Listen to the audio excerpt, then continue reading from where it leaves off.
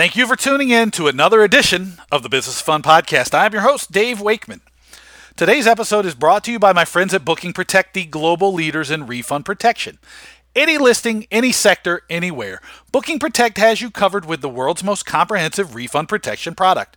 To find out how you and your organization can partner with Booking Protect to deliver world-class customer service, a better, more customized buying experience, and how you and your organization can create a brand new stream of revenue for you, visit them at www.bookingprotect.com.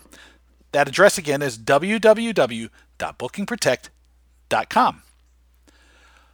While I'm on the subject of Booking Protect, will you be in Sydney, Australia on the 14th and 15th of November to see me and Booking Protect CEO Simon Mabb at the Ticketing Professionals Conference of Australia? I'm going to be giving the opening keynote on change. I'm going to talk about risk, reward, change. Obviously, it's in the title of the talk, innovation, and a whole lot more. I'll also be doing a sports business panel with NTIX board member Derek Palmer. And Simon's going to be doing two talks, one about customer service, and he'll be on a panel about fraud prevention. So we'd love to see you there. You can get your tickets for the Ticketing Professionals Conference by visiting their website, www.ticketingprofessionals.com.au.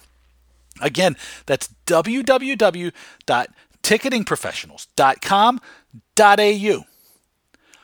Finally, I want to mention that you should be getting my team's new newsletter. It's once a week on Friday called Talking Tickets. It's for people who obviously are listening to this podcast because it's all about people who are marketing and selling the live experience.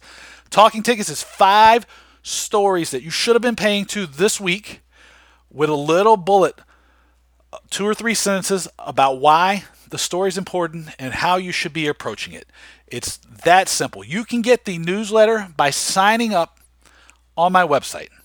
Going to www.davewakeman.com and clicking on the link that says Get Talking Tickets. It's that simple. It's free.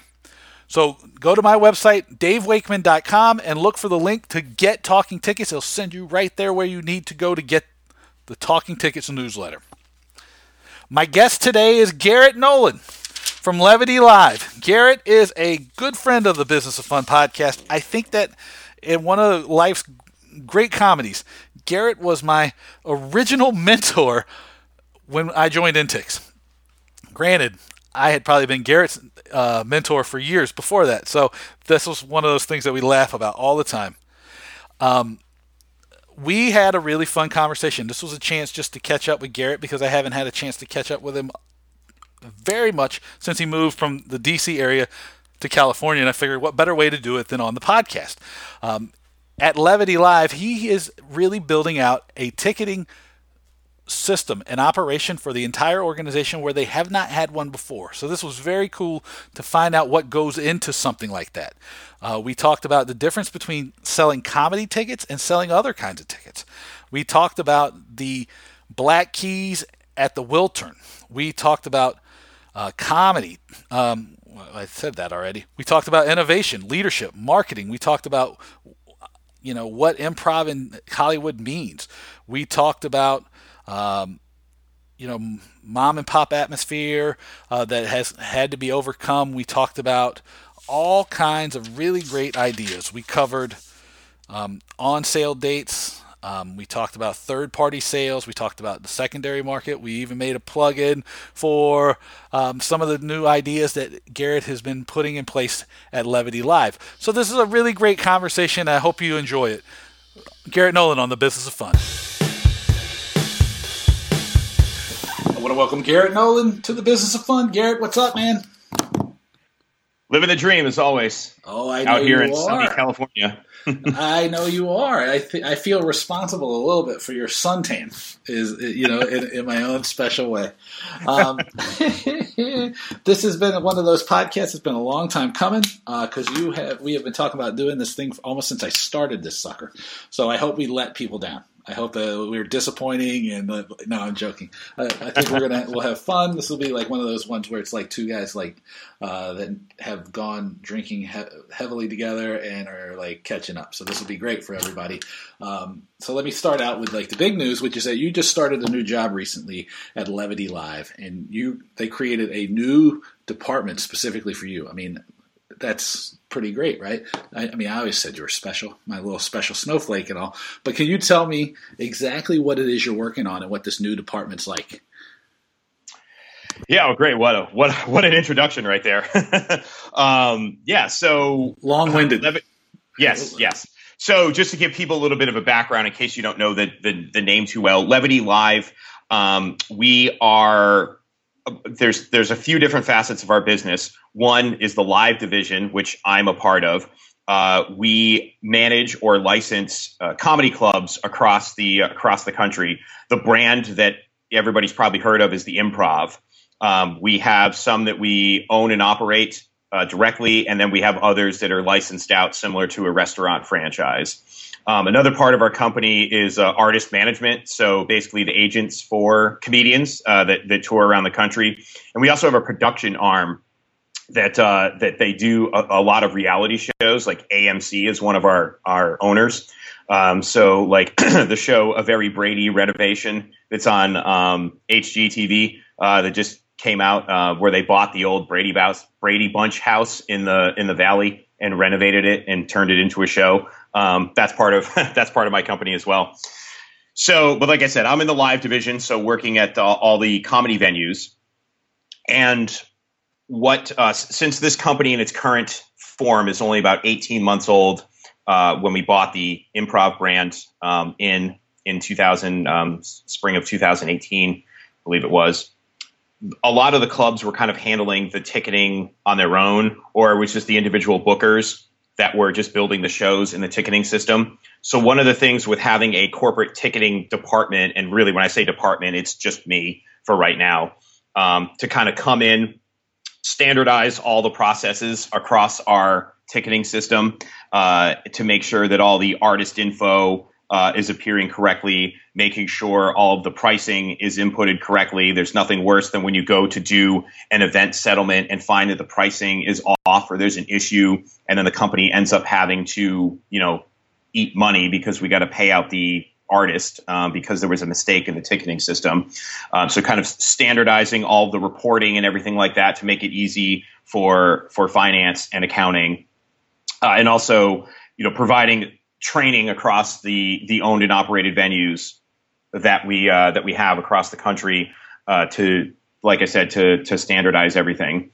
So that's kind of been step one, kind of coming in, jumping right into that. Then along those other lines, kind of why I think that the company was attracted to me is to kind of use my expertise in other areas in the ticketing world in terms of, pricing and revenue generation, which I know is, revenue is a big thing for you. So looking at different things like for example, what our service fee structure is. That's actually been a big project that I've been working on for the last, 4 to 6 weeks. Looking at what basically we had a single service fee structure for all of our markets, and that's not necessarily the best. That's not necessarily going to be the best fit. It's not a one size fits all. Raleigh is going to be a lot different than Southern California. So kind of taking a look at that, and also trying to optimize our service fees so that obviously we can makes a little bit more revenue for us without trying to take away from ticket sales or anything like that. Also, things like ticket insurance. Is that something that we should be offering? And how can we? My answer is yes. Yes, I know. And again, it would definitely be something that I would want to do too. Just can't. I'm not the one that would. It wouldn't be my signature necessarily on the contract there. So, So just kind of other projects like that, of how we can kind of bring our comedy ticketing world into the 21st century. I think we're a little bit behind in things like just the comedy club model in general. And it's not a bad thing. Not trying to badmouth everybody, because it's a very, very tight knit community. Everybody seems to know each other. But I think it's a little sometimes it gets a little mom and pop-ish, and especially for a larger company like us, it's like we still want to maintain that atmosphere. But there's just things that things that you can do to kind of bring it more into lines with how the world in the ticketing space operates in the 21st century. Yeah, I mean, that makes sense too, because the thing is like you don't want to lose the essence of what a comedy show is, or like that sort of like really like small close knit community thing. But at the same time, probably the important thing, and all kidding aside, is like your focus on processes and revenue is very important, because the thing is like you can still do a great job of ticketing across the board that gives people a little bit more security in what they're doing. It helps people buy the tickets more easily, because maybe if they're not haven't modernized the ticket buying process, it makes it so that people aren't necessarily buying them when you would like them to, so you can't necessarily manage your the inventory or like what staffing for your shows and all these things. I mean, it's really just like a very important idea, and there's a lot of places that maybe are just sort of still emerging into modernizing their ticket system. So it's not just comedy. It's you see it a lot still, even with like some of the lower leagues of baseball, right? Minor leagues in a lot of places, and it's a difficult process. And I think like it's really a wise decision. And I'm not saying this because I'm your friend, but it's a wise decision that they hired somebody who has your background and like your experience, and having worked on all these like crazy things you've worked on, to manage that process, because it could go awry very easily, and it's very, very important.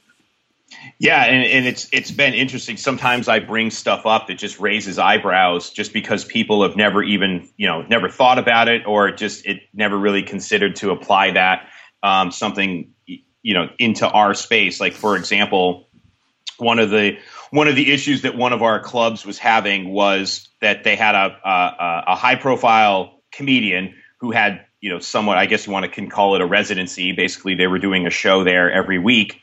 And, being a comedy club, the tickets are, I guess what you would call reasonably priced, $30, $40. Like, there's very few. It's not like a concert where you're going to see $150, $200, standard tickets. Maybe a VIP package or something like that gets into that price range. But just normally, you're looking at $30 or $40, give or take.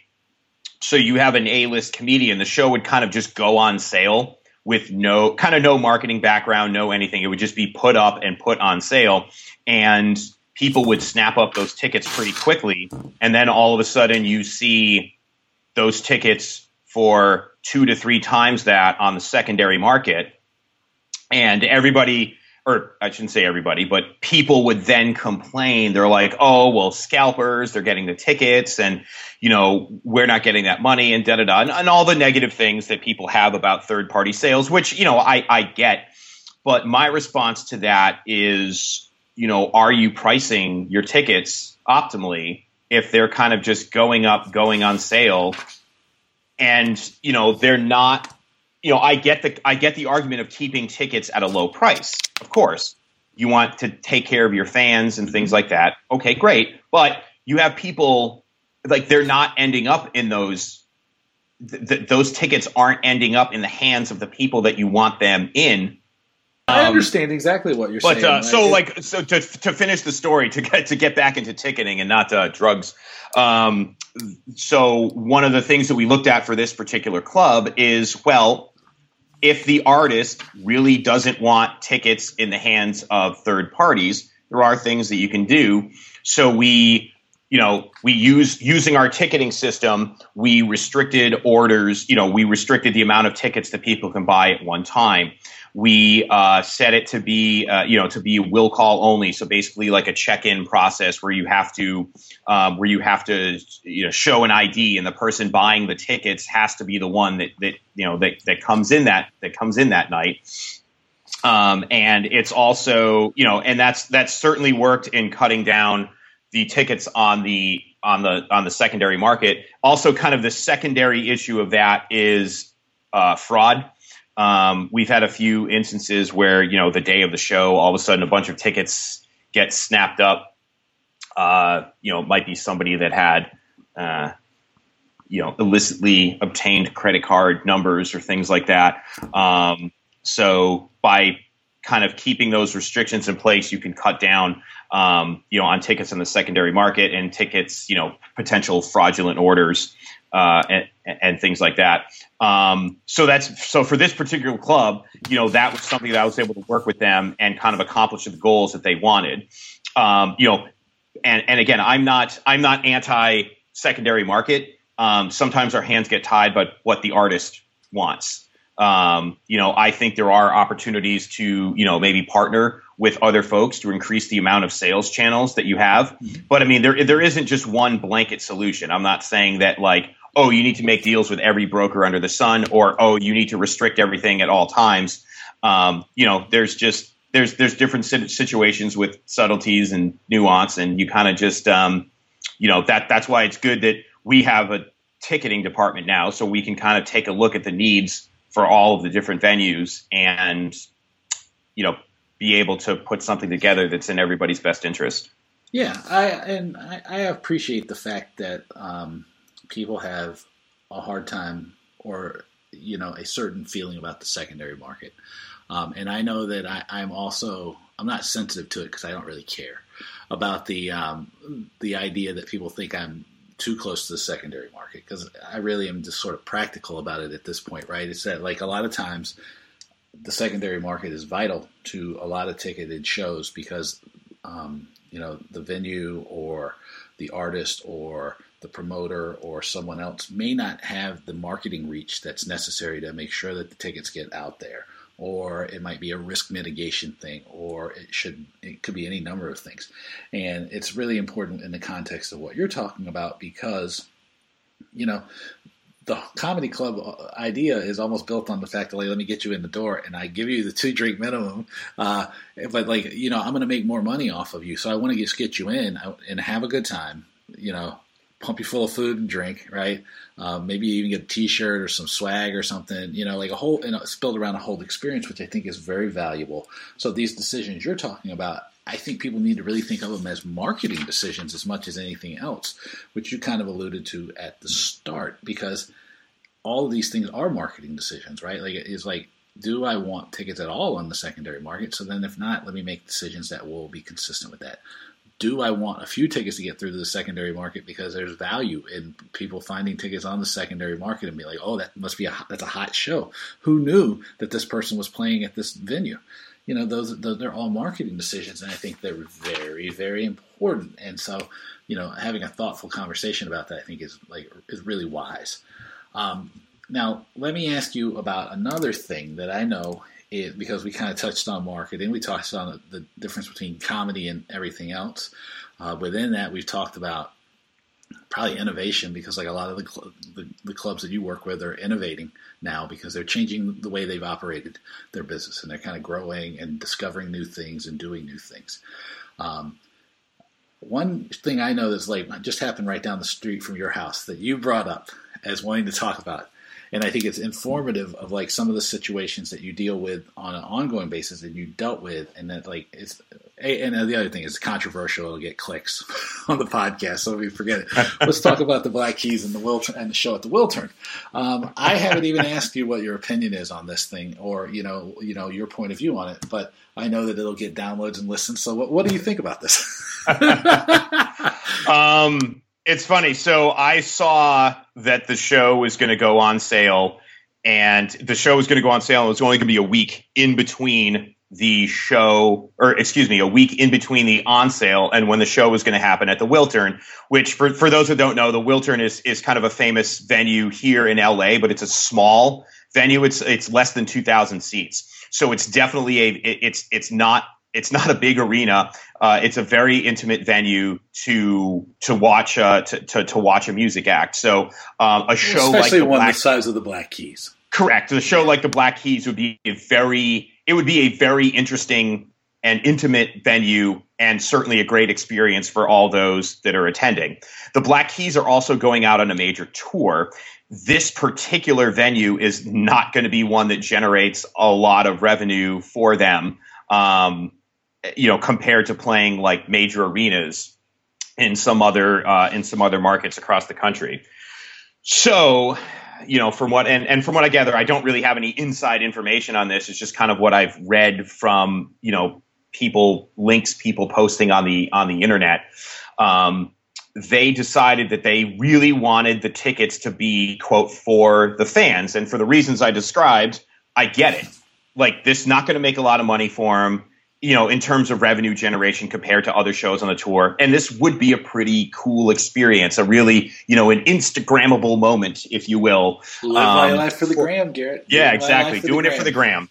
And so this is kind of a really cool thing. And like we were talking about before, the artists kind of, we can sit here as ticketing professionals and talk about and, pontificate and finger wag all we want about how, yes, there you go. Dave just did the finger wag right in my face.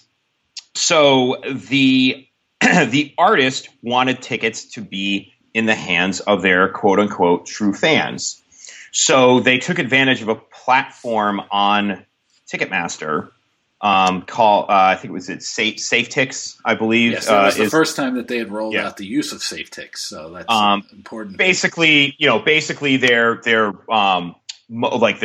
rotating QR codes, mobile only tickets. So basically they can't be transferred. They can't be duplicated because that QR code is going to be invalid at every 30 seconds. So it's effectively going to limit any kind of transfer or third party ticket sales. The person buying the ticket is the person that needs to use the ticket. Okay, fine. And now, again, a lot of people and people, I saw a lot of articles on the internet, people with axes to grind against Ticketmaster, people, brokers obviously were not happy about it. And I get it, but it kind of goes back to everything that I've said about the artist is the one that's going to set the policy on their ticket. And we as ticketing professionals, at the end of the day, we kind of have to do what they want. We can, ticketing companies are going to offer various suites of products to be able to do different things. But this was a decision that the Black Keys wanted to make. And from the looks of it, it sounds like maybe the communication of that wasn't the best. Again, I can't speak for it. It's just what I've read other people saying, and maybe that's true, and that's certainly important. But the actual what they were actually trying to accomplish, like, I get it. And as somebody that's now dealing with small, intimate venues as opposed to amphitheaters and, big arenas or like bigger theaters, like something that I was used to in past jobs, I understand why they want to do that. And it's kind of funny to me that all the people, and I'm speaking in generalities. I mean, I'm sure most people don't really have that strong of an opinion on it. But the ones that I saw, specifics in a second. The vocal, minority that I saw on the internet in the ticketing industry, are all people that maybe, they're coming at it from their own perspective and not just looking at it from the big picture, because they, like I said, because they or their organization has, something against Ticketmaster, or because they're a broker or something like that. So I kind of found it funny. And I made a post about it on LinkedIn and kind of gave an abbreviated version of what I just, said here. And it was interesting the responses I got. And I got responses, not necessarily, LinkedIn isn't like Twitter or Facebook where people will just necessarily comment, publicly. There aren't a lot of brokers on LinkedIn. I got some interesting DMs, and I got some new connections for it too, believe it or not. Like, people at different venues actually reached out. Like, I won't mention them by name, but I got and it's funny, before we started this too, I actually got another, I've had this message thread going on LinkedIn for about a week, and it's with somebody somebody at a venue in the Midwest is like, never met them before. They had the show coming to their venue and is like, yep, I've been in ticketing for 10 years and I agree 100% with what you're saying. And I think they actually had the show last night, which is why I was getting the follow-up emails. I haven't had a chance to read them yet, but it'll just be interesting to see like how the show, how the show went for him compared to the Wiltern, an intimate, we're talking a large arena versus a small venue like the Wiltern. So that'll be interesting to see. Yeah, I mean, from what I see, the ticketing for the tour is a little bit not great as far as sales go. But the more interesting thing is the specific case of the show at the Wiltern, right? And it shows first. Number one, this is something that I'm like universal about, is that like if you as a band, as an organization have built this asset, right, and your asset's basically your brand, and you have this thing, the ability to market and sell to an audience, right, and in the case of the Black Keys selling a show at the Wiltern, they don't need Ticketmaster, they don't need the Wiltern, they don't need anybody. They have created a fan base that'll buy that thing right away, right? So they don't need any support. They should be able to do whatever the hell they want to with the tickets because they've earned that right? The problem comes with like if you didn't notify and you didn't let fans know beforehand that like there was there's no transferability or whatever the things were. If that's the case, that's a legitimate gripe for people, right? That's the thing. The larger issue becomes is like what is the right place for all of this technology and some of these, you're walking a balance between protection, security of the ticket, fraud prevention, transferability, partnering with the secondary market, not partnering with the secondary market, all these things. And they're really complex. And to be honest, most fans don't need to know or care what's going on. They just need to know if they buy a ticket, they can get into the show. My concern would be that cases like this open the door to another example of the industry like kind of hurting itself, harming itself, because most of the people don't care and don't care about all of this stuff, the behind the scenes stuff, nor should they, right? I mean, I don't care how my milk got to the grocery store. I just know that I want it, right? And that it better not be spoiled. And, if I go to Trader Joe's and the milk is kind of rancid and screwed up a couple times, that's going to ruin my impression of Trader Joe's. I worry that stuff like this becomes like the battle between the brokers and the primary market and Ticketmaster, and I'm shocked that brokers were complaining about something. It's really amazing. No, that never happens. That absolutely never happens. I have not heard a broker ever complain about anything. They are the most even-headed group of people and the most rational bunch I've ever encountered. I mean, my God, these people, if they weren't brokers, they should be neuroscientists, right? I mean, like in most cases. And there's actually some really nice guys and girls in the secondary market. I'm just saying, as a group, as a mess, they complain like crazy. It's awesome. But the thing, and then the venues are the ones that need to fix their screw ups because it's always the venue's fault. It's never. It's always somebody else's fault, right? I mean, this doesn't have to be just a broker thing. This is just like in general, like if you fucked up, say it. I mean, just like please. But I worry that stuff like this comes up and it happens, and it just gives the industry a black eye, and that's the big issue I have with it. Because I mean, I applaud anybody who has spent the time and dedicated the resources and the attention to building a fan base and creating an asset like the fan club, right? Like they have their fan club and that they can use to sell tickets to their show, and they can generate a substantial amount of business out of that fan club, because I think that really is a key to success for a lot of artists, right? Is having a fan club and the email list, assets that they own that are theirs, so that they're not relying on the venue or Ticketmaster or Tickets.com or the venues or anybody to market for them. They're able to do the marketing for themselves. So I applaud that, and I just I'm always concerned because there's all kinds of rumors floating around about like the use of SafeTix and like whether or not the thing was communicated correctly, or if it was like sprung on people at the last second, or then the Black Keys were putting premium tickets on sale. I just worry that the whole thing will detract from the people going to shows. And, and I know that I don't have the exact number in front of me, but it's like somewhere between 47 and 53% of tickets that Ticketmaster sell never get sold. I know that Stephen Glicken, when he was on the podcast, said, there's like $56 billion worth of tickets that go unsold. Empty Seats Galore must have 100,000 Twitter followers now, because every night whoever's running that I'm one of them. Yeah, oh yeah, me too. Running that thing shows that how many empty seats there are at basketball, hockey, baseball, everywhere, right? I just worry that doing all these things, you're taking away from the real big opportunity, which is marketing and selling effectively, which I know is something you talk about a lot. And getting people into the venues. So, that's sort of my take on it. Not that anybody cares. Well, maybe actually they do, because they're listening to the podcast. That's why we're listening here. Yeah, exactly right. And it's interesting too. Like you mentioned, kind of the ticketing industry shooting itself in the foot with things like that.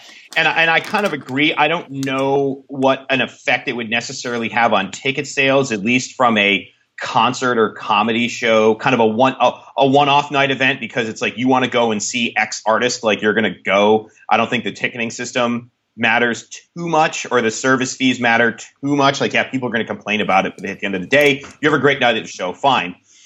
No worries. The issue that I can see coming is like the federal government getting involved in stuff. And you mentioned people don't need to know, people don't need to know about their tickets or things like that. And I kind of get it. I do think that there needs to be some sort of assurance of, transparency in the sense that you see what the different fees are, and ensuring that your tickets purchased are going to be 100% valid, or at the very least, if you're purchasing them from a third party, they offer some sort of refund protection. The third-party sites are clearly denoting that they are not affiliated, or at least directly affiliated with the venue or a ticketing system and things like that. Mm-hmm. But I would hesitate, with the, different, Congress people. I can't remember the congressman from New Jersey.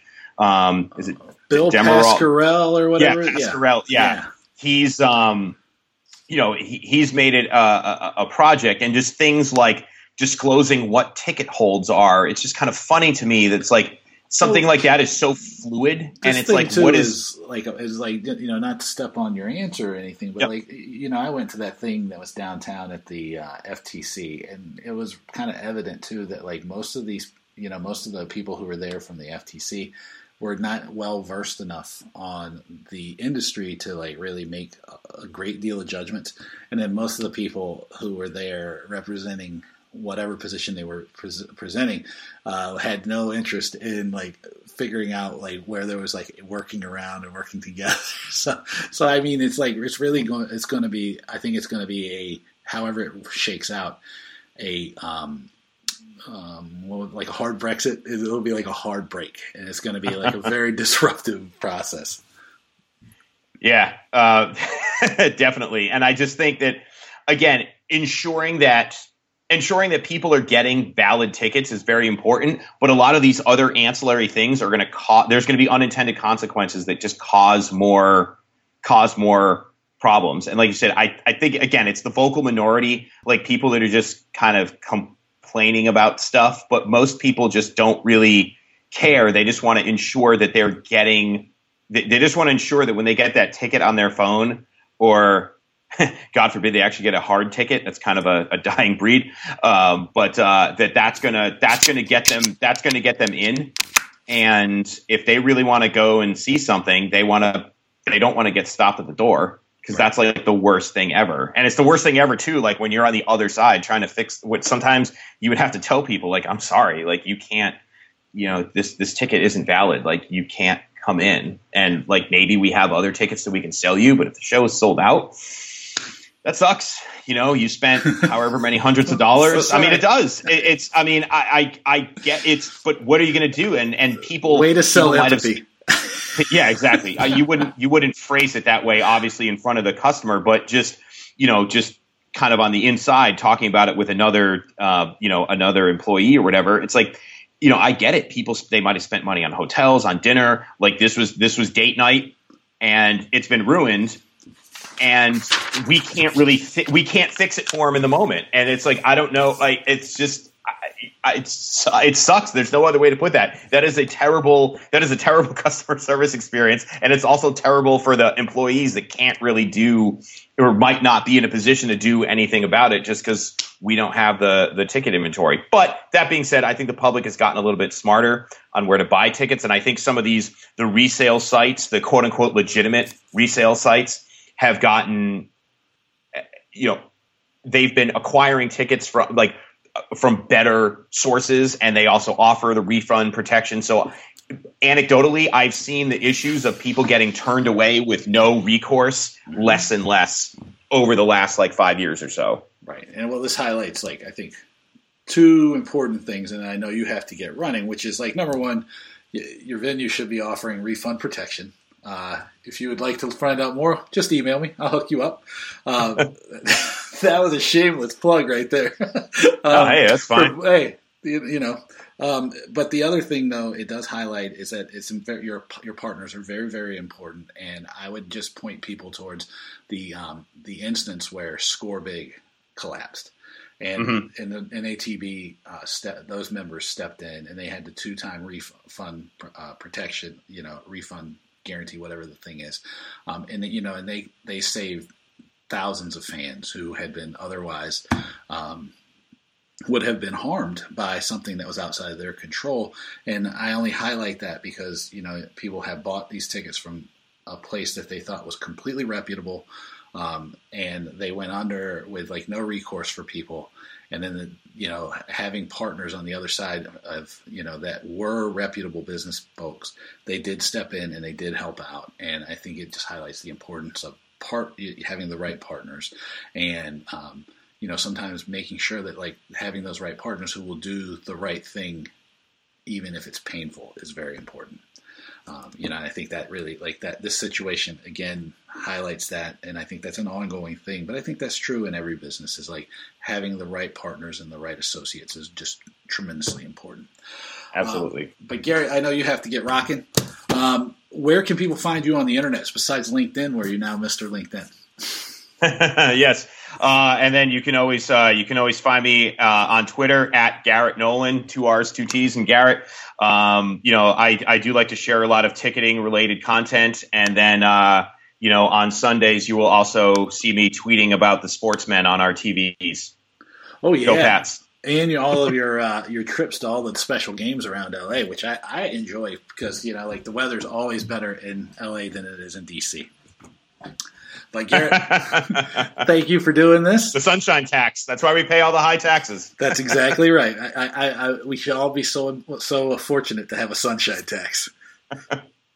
What did you think of my conversation with Garrett Nolan? Let me know by sending me an email at my name, Dave, at davewakeman.com. You can find out what I'm up to by visiting my website. It's www.davewakeman.com, where you can find my blog. You can find media section with articles and stories I'm quoted in, media appearances, all that stuff.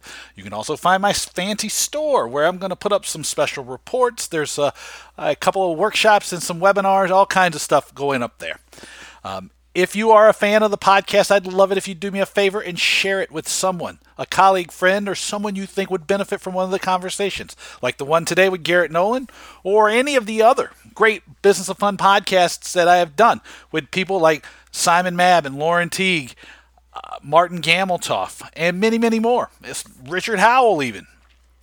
As always, I want to thank my friends at Booking Protect for being such great partners to the Business of Fun podcast. Any listing, any sector, anywhere, Booking Protect has you covered with the world's most comprehensive refund protection product. Go to their website, www.bookingprotect.com, and find out how you and your organization can become a partner of theirs and deliver world-class customer service to your guests, a better, more comprehensive, and customizable buying experience, and how you and your organization can create a stream of new revenue. Also, you should come to Sydney, Australia, if you can, to see me and Simon Mabb, Booking Protect CEO, at the Ticketing Professionals Conference in Sydney on the 14th and 15th of November. I'll be giving the opening keynote about change, and I'll be talking on such things as innovation, risk, change, obviously, that's in the title, and a whole lot more. It's going to be great. I think Simon and I are going to try to do maybe a happy hour or something the night before the 13th of November. So if you're going to be in Sydney and you want to catch up with us, send me an email, dave@davewakeman.com, and I'll let you know what we're up to. Also, I would like to say if you're going to be in Melbourne on 18th of November, I'm going to be doing a one-day workshop in Melbourne called Fans for Life, Creating and Keeping the Modern Fan. And it is going to be a culmination of about a year and a half, 2 years of research into how you market and sell tickets in the modern economy. I am going to bring all kinds of new ideas out specifically for this workshop, including lifetime fan value, the fan marketing funnel. We're going to talk about how to use subscriptions. We're going to talk about how to use merchandise to open relationships, what a content marketing strategy should look like for a sports or experience organization. We are going to talk about rethinking revenue. We're going to talk about strategy, value, customer focus, customer bill of rights, a fan first approach, all kinds of stuff. You can get that website. You can get that workshop by sending me an email, dave@davewakeman.com, and I'll send you the link, or there's a link in the show notes. It's on Eventbrite. You can search Fans for Life, and it should come up right away. As always, I want to finally thank you for being such great listeners of the Business of Fun podcast. It means the world to me that you're here, and until next time, I'll talk to you soon. Take care.